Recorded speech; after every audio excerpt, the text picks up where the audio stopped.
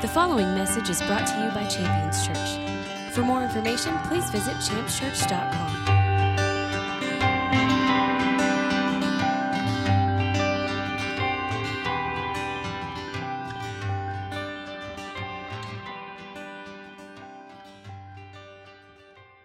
I love the holiday season. So like Thanksgiving comes around and it's very easy to become very theme driven, where all of a sudden a message about gratitude or being grateful comes to the surface. And that's not a bad thing. That would actually be a great thing.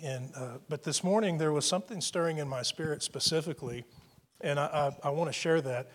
Before we do, I want to offer something that was on my heart. I mean, I believe it's a word. Now, one of the wonderful things about God's word is it speaks individually and corporately. So when you offer a word from the scripture as a freestanding word to minister, it can be something that ministers to an individual that you have no idea what it is they're facing or dealing with. You have no idea how it even makes sense to them, but rather just the faithfulness in bringing the word and presenting it has a potency and a power to it that is really a blessing. So I want to offer this to you, and I really want to trust that for the one that it's meant for, that the Spirit of God reveals that and confirms that. But this is the word. It comes from Hosea. Break up your fallow ground, for it's time to seek the Lord until he comes to rain righteousness on you. Break up your fallow ground. It's time to seek the Lord until he comes to rain righteousness on you. I mean, I want to give my thoughts on that, and then I want the word to just speak for itself. The idea of breaking up fallow ground, we don't use the word fallow very often, but fallow just meaning wild. Something new. God is saying something new being stirred, being churned and turned over. And in this process, in this time, seek God until he rains righteousness on you. That communicates to me that it's a process. It's something that's going to take time. Don't give up on it. Hang in there. Continue to press and pursue and trust that God will do what he's stirred in your spirit, that he's bringing to pass. Hang in there, for a lack of a better phrase there, because God will deliver. He will come and he will rain righteousness. But those new things that are going on, it can be scary to step into new things.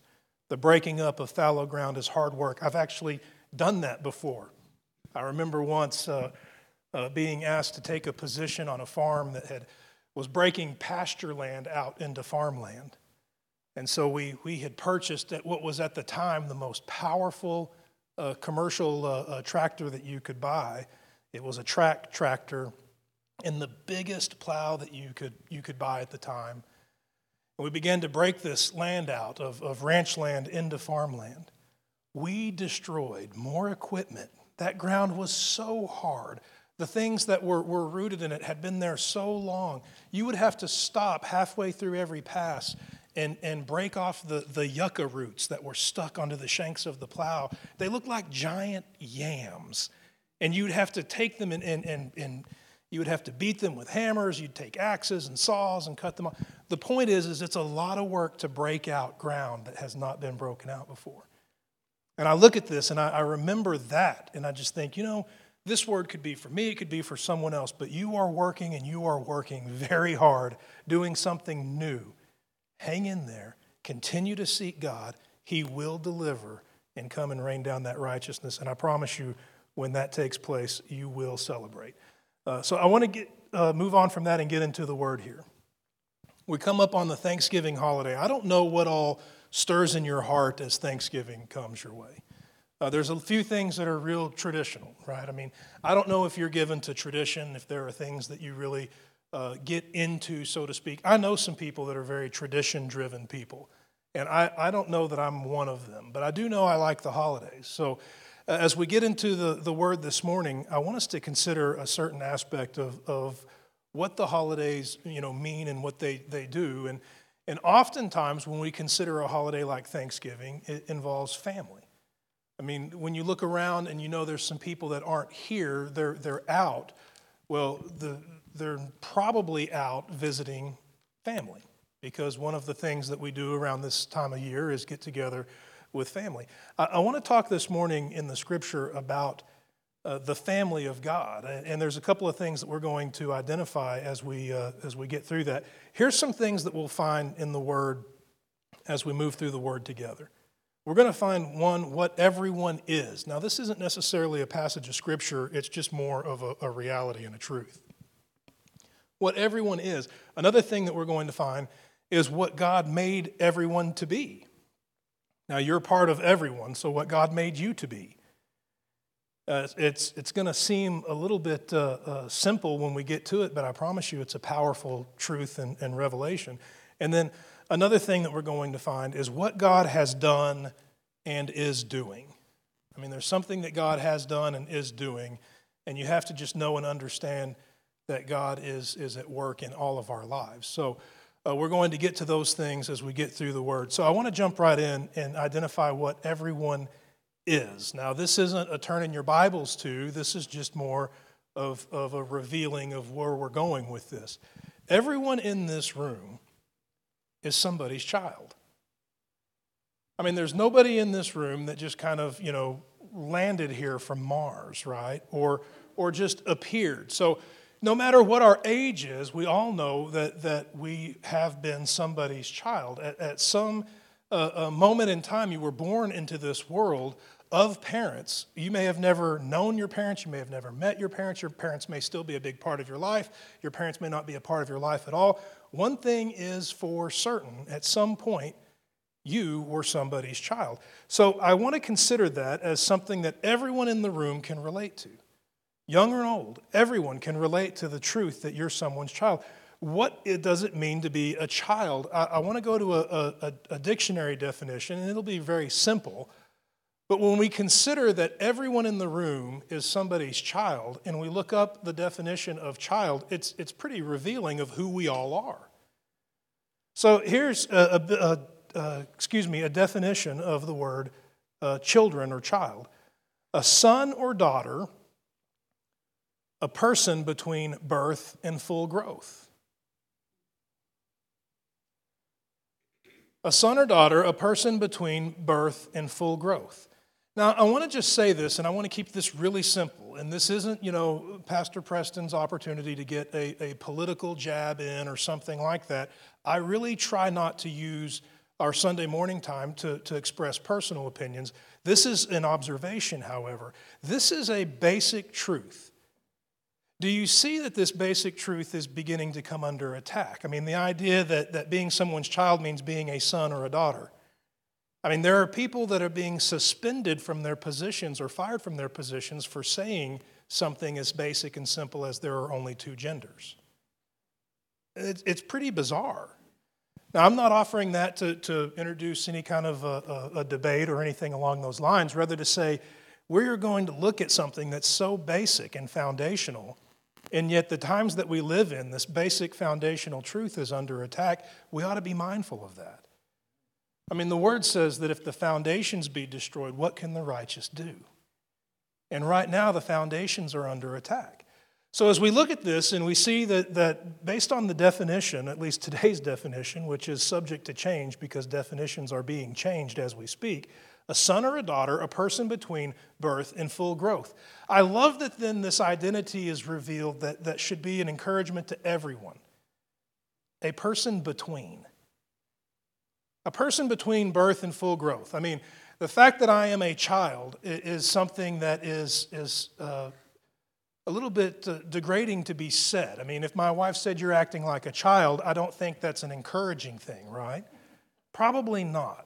But the reality is we are all children, and that puts us all somewhere between the beginning and the end, which means that we're all in this state of progressing, all in the midst of this process that would end in maturity or full growth. Now, I want to get into the Bible, step away from the dictionary and get into the Bible and look at children in the Scripture. Now, there are some places that we go to in our mind. Jesus was very aware of children. And you'll see throughout the Scripture that he was very connected to children. In fact, I really think that it's impossible to be like Jesus unless you can say, let the children come to me. I mean, Jesus was very aware of children and the wonderful, powerful call on their lives. When they were pushed to the side, he said, no, let them come. He would invoke the blessing on their lives. I mean, he was very much a kids guy. He liked the kids. So when we look at the scripture here, we see things like that. He also identified that we can't get into the kingdom unless we become like children. But I want to look at a little bit of a deeper dive into the idea of children in the scripture. And we're going to start here in the letter of John, 1 John. I want to look at 1 John chapter 3. I want to look at verse 10. Now in 1 John chapter 3, verse 10, you're going to see something written, something identified here. Now, first and foremost, you need to understand that any righteousness in your life, any identity of righteousness in your life is absolute and comes from Jesus. So that being said and that being out of the way, this passage of Scripture is not meant to be thrown out there as any kind of launching pad for debate or any kind of a stumbling block. Rather, the Scripture is identifying two types of children. And we'll let the Scripture speak for itself. So if you find 1 John chapter 3, we're going to look at verse 10. By this, the children of God and the children of the devil are obvious. I mean, I like to just pause right there and just say, wow, that's a pretty, bold separation of groups. I mean, you've got two groups here, one being the children of God, the other being the children of the devil. This is a pretty amazing separation of one mass into two groups. And so we see what makes this distinction, what makes this separation from one group to the next. By this, the children of God and the children of the devil are obvious. Anyone who does not practice righteousness is not of God, nor is the one who does not love his brother. So we see the practicing of righteousness and the love for one another as identifying a certain group of people, and that group of people being the children of God. Now let me make this very clear, just so that this is understood. The practicing of righteousness and the loving of one another is not what makes an individual a child of God. It is what a child of God does. It's the result of being a child of God. It's almost like, an apple doesn't make the tree, rather the seed that God would sow makes the tree that then makes the apple. This is the fruit. This is the result of being made into a child of God. I like this word, and I think this word is the right word, and I offer it to you. It's the evidence. When the work of God is taking place in our life, it has an impact, and that impact produces results, and those results are revealed in words and actions and thoughts, and those words and actions and thoughts being the words and actions and thoughts of Jesus, righteous, loving. I'll give you a passage of Scripture here from Ephesians that talks about our call to function as children of God. Ephesians chapter 5, I want to look at verses 8 through 10. Ephesians 5, beginning in verse 8. It says, you were formerly darkness, but now you are light in the Lord. So walk as children of light, bearing the fruit that consists of light, that is goodness and righteousness and truth, and trying to learn what is pleasing to the Lord. Now, I include this passage of Scripture for a couple of reasons. One, because it's a really great, powerful passage of Scripture that reveals what children of light produce when you see, goodness and righteousness and truth. But I love the passage in how it closes, that those that are children of light trying to learn what is pleasing to the Lord. I'm really glad that the word trying is in there. I mean, to try means to make an intentional effort, right? You really can't try to do something without making an attempt on purpose. So our lives are given to this attempt, this intentional attempt to do the things that are pleasing to God. When we look at the choices and the decisions that we have, the things that we face and deal with, we're given opportunity after opportunity to do the things, or at least try to do the things that are pleasing to God. Do you remember a little bit, I don't want to refer to it necessarily as a movement, maybe more of a trend, but the what would Jesus do trend? The bracelets and the T-shirts and the bumper stickers and all those things. A wonderful trend. It's a really great reality to make that a motto or a pursuit. But it's really more of an issue of the heart than it is a bracelet or a bumper sticker. I mean, to consider what Jesus would do and then make that be your word or your action in a situation is a matter of your heart. And in this situation, what we see here is that those that are trying to learn what is pleasing to the Lord are walking in this result of being born of God. I want to give you another passage of Scripture here because this one to me is one that reveals a really great thing that Jesus makes available to every person. And I want to read the passage to you. I'd like for you to turn there if you have your Bibles. The Gospel of John, chapter 1. I want to look at verses 12 and 13. John 1, 12 and 13. Now it opens up with this statement. As many as received him being Jesus, as many as received him. I mean, I pause right there and I have to ask this question. Is this a group of people who have received Jesus? Well, the answer is yes. As many as received him. This is a group of people that received Jesus. As many as received him, to them, to those who received him, Jesus gave the right to become children of God. To those who believe in his name, born not of blood, nor of the will of the flesh, nor of the will of man, but of God. When we become born again, Jesus gives us and bestows upon us the right to become children of God. What is that right? What does that mean? Well, I want to offer this to you, and I'm not offering this to you as a doctrine. I'm offering this to you as an opinion that's been lived out and proven in my life, that for the first time ever, once I was born again, I had the power to choose. I had the power to choose to do what God would ask me to do, or the power to choose to rebel. There was a time before I was born again where even if I wanted to choose what was right, there was no authority behind my actions, no authority behind my words. There was no power behind my actions, no power behind my words. I'll give you an example of this, and it was a time when addiction gripped my life in a really terrible way. Alcohol had a massive hold on my life. It wasn't enjoyable. I hated it. I mean, I would burst out into tears and go into fits of cleaning out my house of all alcohol and pouring things out and getting rid of, making these declarations, never again. And then just hours later would be back at the liquor store. Even the things that I wanted to change, I couldn't change because I didn't have the power. And then Jesus came into my life. The moment I became born again, all of a sudden my words, my actions, my decisions, all of the things that I would release through my life had power, had authority. And I would say and do the same thing, only this time there was the power and authority for it to be enforced. I mean, when I poured out my booze after Jesus, they stay poured out. That was my experience and that was my result. And I'm offering that to you just as an example to back up what I believe when I read this passage of Scripture, that I came into Jesus, was born again, and then I had the right to operate and function as a child of God. It's a choice and a decision. The choices and the decisions that we make as Christians are empowered. They're empowered by the authority of the name of Jesus. They're empowered by the power of the Holy Ghost.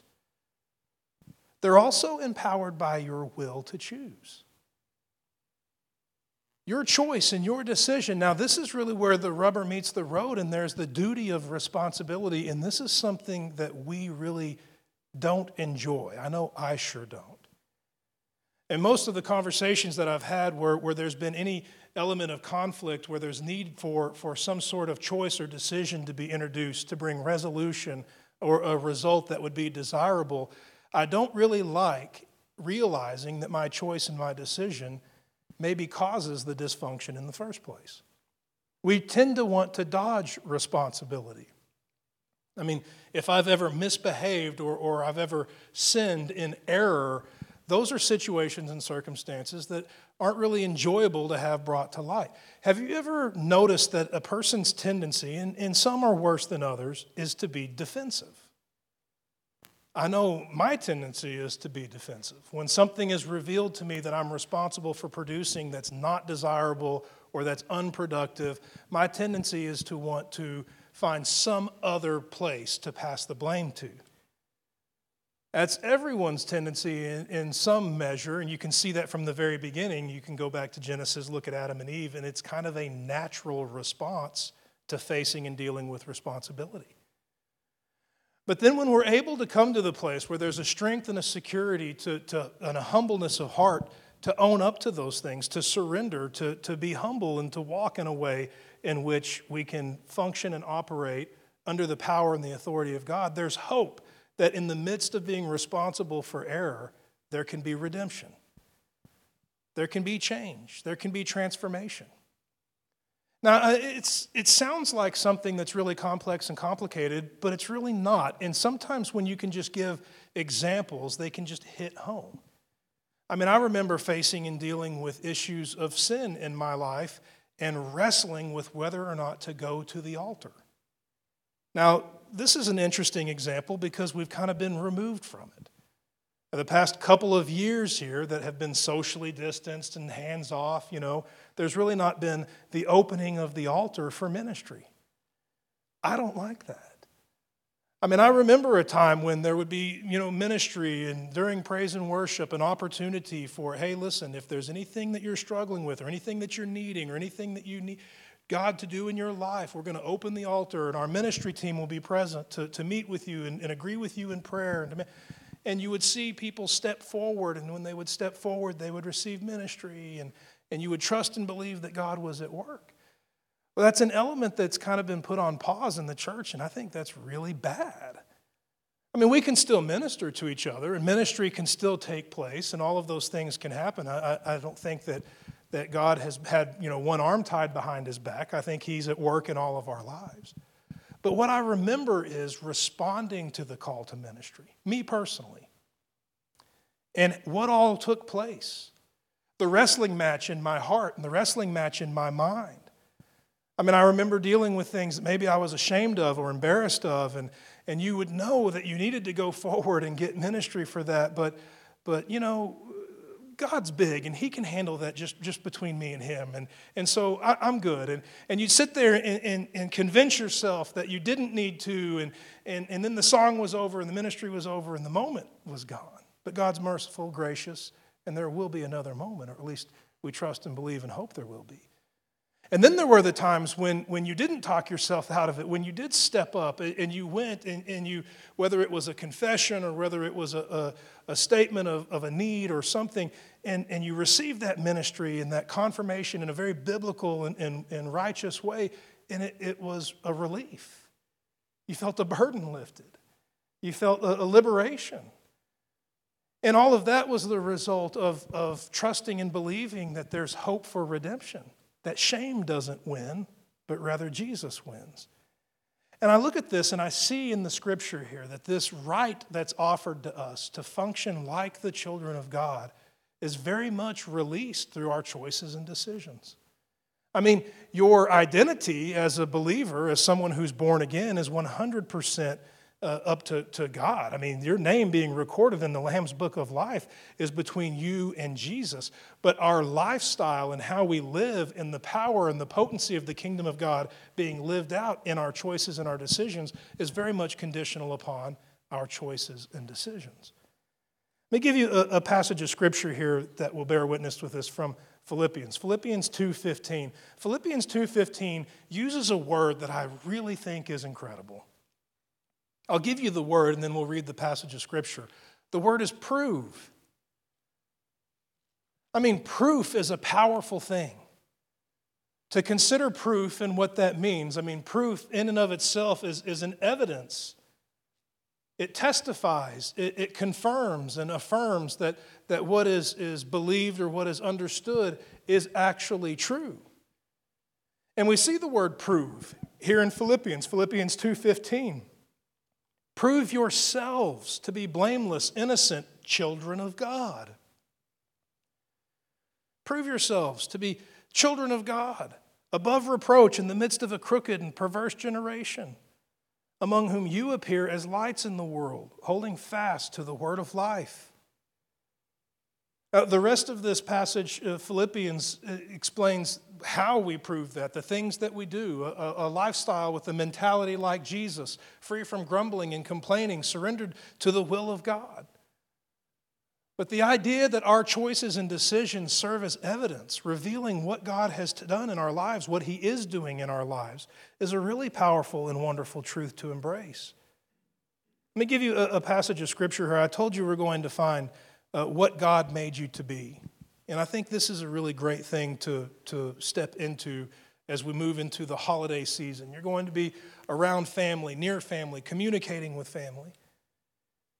I'll give you a passage of scripture from the Psalms, Psalm 127, verse 3. I want to read it and then maybe talk about it for just a second. But Psalm 127, verse 3, it opens with the word behold. It's a call to get your attention. Behold, children are a gift from the Lord. The fruit of the womb is a reward. Children are a gift from the Lord. Now, I've reminded myself of this as I've raised children or I've ministered to children. I mean, I served for years as a children's pastor and loved working with children in ministry and have incredible memories there. In fact, I think it's a real challenge to function and operate in a fruitful way in children's ministry.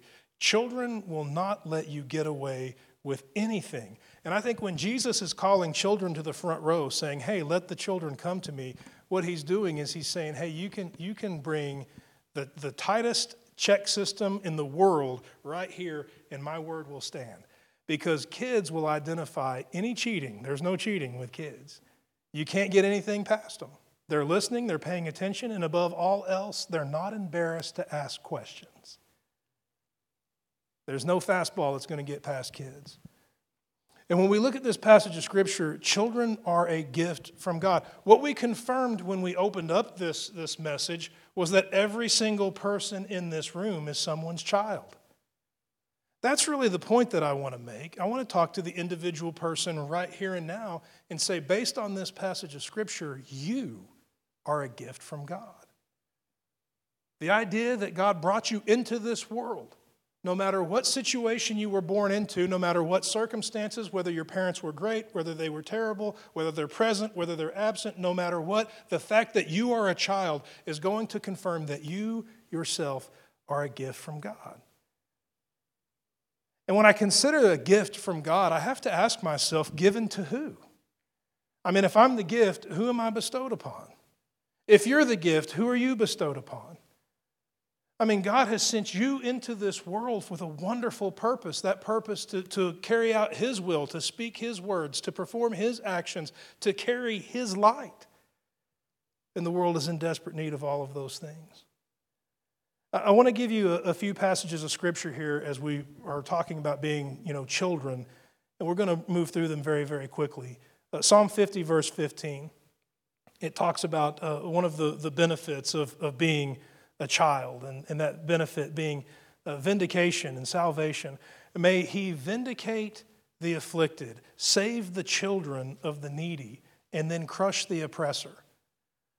I mean, in every aspect of my life where I've needed to see God's hand move and all of the opposition and oppression that was against me be crushed, I've realized in that position I need to realize, see, and embrace the truth that I'm a child, that He's a deliverer of the children. Psalm 34:11, come you children, listen and learn from the Lord. In every aspect of my life where I've needed to grow and mature and obtain wisdom and understanding, that I need to take on the mentality of being a child of God. Psalm 36:7, how precious is your loving kindness, O Lord. The children among men take refuge in the shadow of your wings. Again, a benefit of functioning and operating as a child, being the protection and the provision of God. Proverbs 14:26 and 27, the fear of the Lord is strong, and children will take refuge. The fear of the Lord is the fountain of life, that one can avoid the snares of death. The idea that being a child of God not only positions me for protection in the short term, but also ultimately deliverance from the snare of death and to step into life. All of this identity that comes and all of the results of being a child of God, the benefits of being a child of God, are revealed throughout the Scripture. Here's another example as we move forward. Psalm 90:16, let your work appear to your servant and your majesty to their children. Have you ever desired to see God at work in your life? I mean, the situations where there's difficulty, where there's trial, where there's opportunity for hopelessness to rise up, or any affliction or oppression or depression to be introduced into life, the need to see God at work is the solution to whatever you would be facing. And the fact that the Scripture would reveal that God reveals His majesty to children makes me want to introduce into my prayer life, Father, let me be a child in your house. Teach me and show me. Let my heart be humbled, that all of the arrogance and the pride and all of the self-reliance that I have leaned on for so many years, let it all just come to a stop. Let it be viewed as vain and nonsense. And bring me back to a place of being completely and totally dependent upon you. I think it's a pretty amazing thing to look at the Scripture and see the things that set Jesus apart. I mean, here's one thing that set Jesus apart, and we've been invited to join with Him in that consecration. The idea that He even referred to God as Father. That He would cry out, Abba. Now, that's not something that is meant to go away as a one-time thing that was an entitlement of Jesus because He is the Son of God, but rather that's something that's meant to be an example that we follow in. It's the reason why Paul would write, and he would talk about what our spirit cries out and testifies when our spirit cries out, in that spirit of adoption, that is, Abba, Father. That the need for our Heavenly Father rises up and transcends all other needs, that our spirit would even cry out to Him and cry out, not God, not your majesty, not all-powerful Creator, but that your spirit would cry out, Father, Dad, Abba. I want to give you a passage of Scripture here that we're going to close with these two. I mentioned before we're going to find what God has done and what He's doing. And there's something fantastic that's attached to being a child, to realizing that we're a child. And it's at the foundation of the reason why we love to bless the children and invoke the blessing. It's not just, well, Jesus did it, so we'll do it too. But you see in the Scripture that God is at work in every person, because every single person is somebody's child. I want to give you a passage of Scripture here from Joel 2, 28 and 29. It's the promise that God will pour out His Spirit. It reads like this: I will pour out my Spirit on all mankind, and your children will prophesy, and your old men will dream dreams, your young men will see visions. I mean, I love the idea that God is including all ages when He's talking about the outpouring of His Spirit. And I can tell you that I read this and I don't think, well, I'll take prophecy until I'm older, and then I'll dream dreams, and then when I'm even older, I'll see visions. What God's doing here is He's including all ages in the outpouring of His Spirit in the full measure of all that He is doing. That when we come to the realization that He's at work in our lives, that spirit of adoption has cried out and that He has made good on His promise to be our Heavenly Father, the results of His Spirit being poured out are powerful, and they're not subject to age. I want to give you a passage of Scripture here that we'll close with, revealing what the Spirit being poured out on your life results in. And I think it's a really great thing that Jesus would be the example in this, and that He would read from the book of Isaiah and declare the purpose behind this work that God's doing on all children. That's you, that's me, that's every one of His children. Jesus took from the book of Isaiah and He read, you'll find it in Luke chapter 4, verse 18 and 19, the reason for the outpouring of the Holy Spirit on your life. It reads like this: the Spirit of the Lord is upon me because.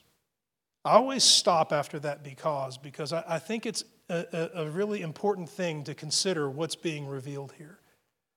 That God would send Jesus to fulfill all prophecy, to be the sacrifice once for all, to go into the grave and conquer death and bring holiness into existence into all who would believe, and that He would come out of the grave, that He would ascend to heaven, and that the Holy Spirit would be poured out. All of this is one tremendous effort to accomplish the following: the Spirit of the Lord is upon me because God has anointed you to preach good news.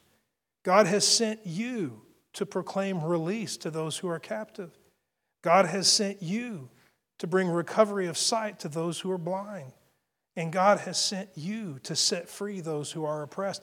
And God has sent you to proclaim His favor. He's put His anointing on us so that we can continue to do the work of Jesus Christ. So that as Jesus is seated at the right hand of the Father, the kingdom of heaven continues to expand and to expand around the globe as the children of God continue to do the will of God. All empowered by the Holy Spirit and the authority of the name of Jesus. I want to ask you to stand with me, and I want to sum it up and minister something before we part ways.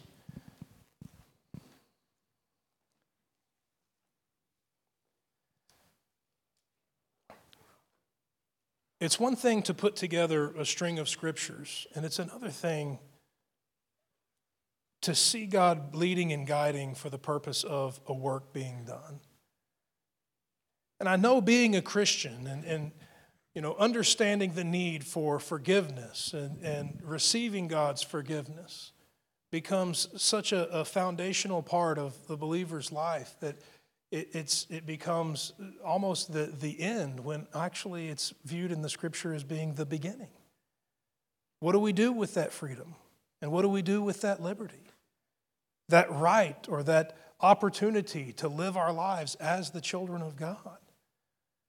I mean, we can introduce just even small little disciplines into our life for the purpose of not missing the opportunity to function as the children of God. By identifying, what would God have me do? What would my Father instruct me to do? What would my Father instruct me to say? How would my Father instruct me to behave in this situation? I mean, to take on the mentality of being a child, one that is being taught, one that is being led, one that is being instructed and directed, is to take on the humble heart that opens the door for God's instruction, counsel, power, and authority to flow through our lives. And it's a different mentality than we're taught in most things. I mean, the world teaches us to be strong and independent and bold and assertive and all of these things. And the Scripture would say, hey, all of that strength and all of that freedom and all of that boldness, let it be the result of surrender. That you could surrender your thoughts, your words, and your actions to God for His counsel and instruction. Be childlike.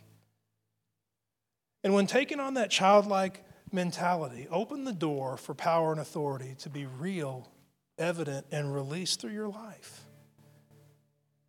The passage of Scripture there that said, as many as received Him, He gave the right to be children of God, is the passage of Scripture that I want to minister.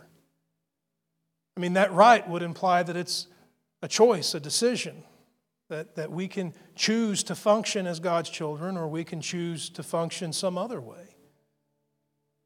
But I want to be conscious and intentional in making an effort, just like the Word would say, trying to do what's pleasing to the Lord. I want to try to make an effort with my life to function as a child of God in every situation. And that's really what I want to pray, to exercise that right. Yes, I'm a Christian. I want to exercise my right to be a child of God in every situation.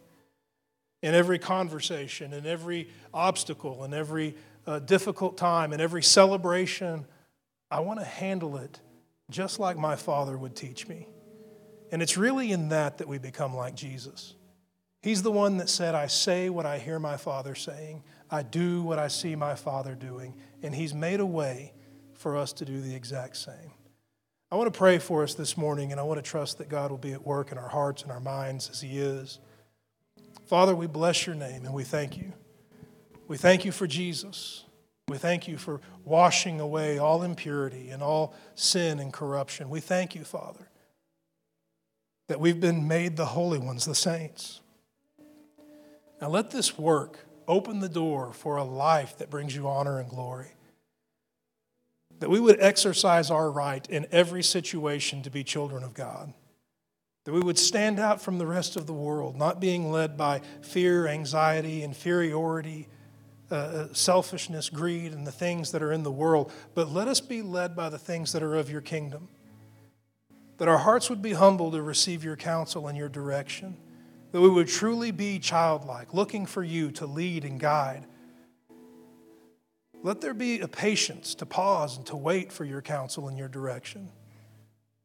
Let there be an effect on how we make choices and decisions. And let that effect bring you honor and glory. Let it be powerful and effective. Let us make the most of every opportunity to exercise our right to be your children. And let the authority of the name of Jesus and the power of your Holy Spirit be embraced and released through our lives as we live out our lives as your sons and daughters here on the earth. We thank you and we praise your name for this wonderful and powerful work that you've done. Let it be celebrated and embraced, and let it bring you honor and glory. We give you thanks as your grateful sons and daughters. We say thank you in the mighty name of Jesus. And all the saints declared, amen. Thank you for listening to this message from Champions Church. We invite you to join us this Sunday for our celebration worship service. For more information, please visit us at championschurch.com.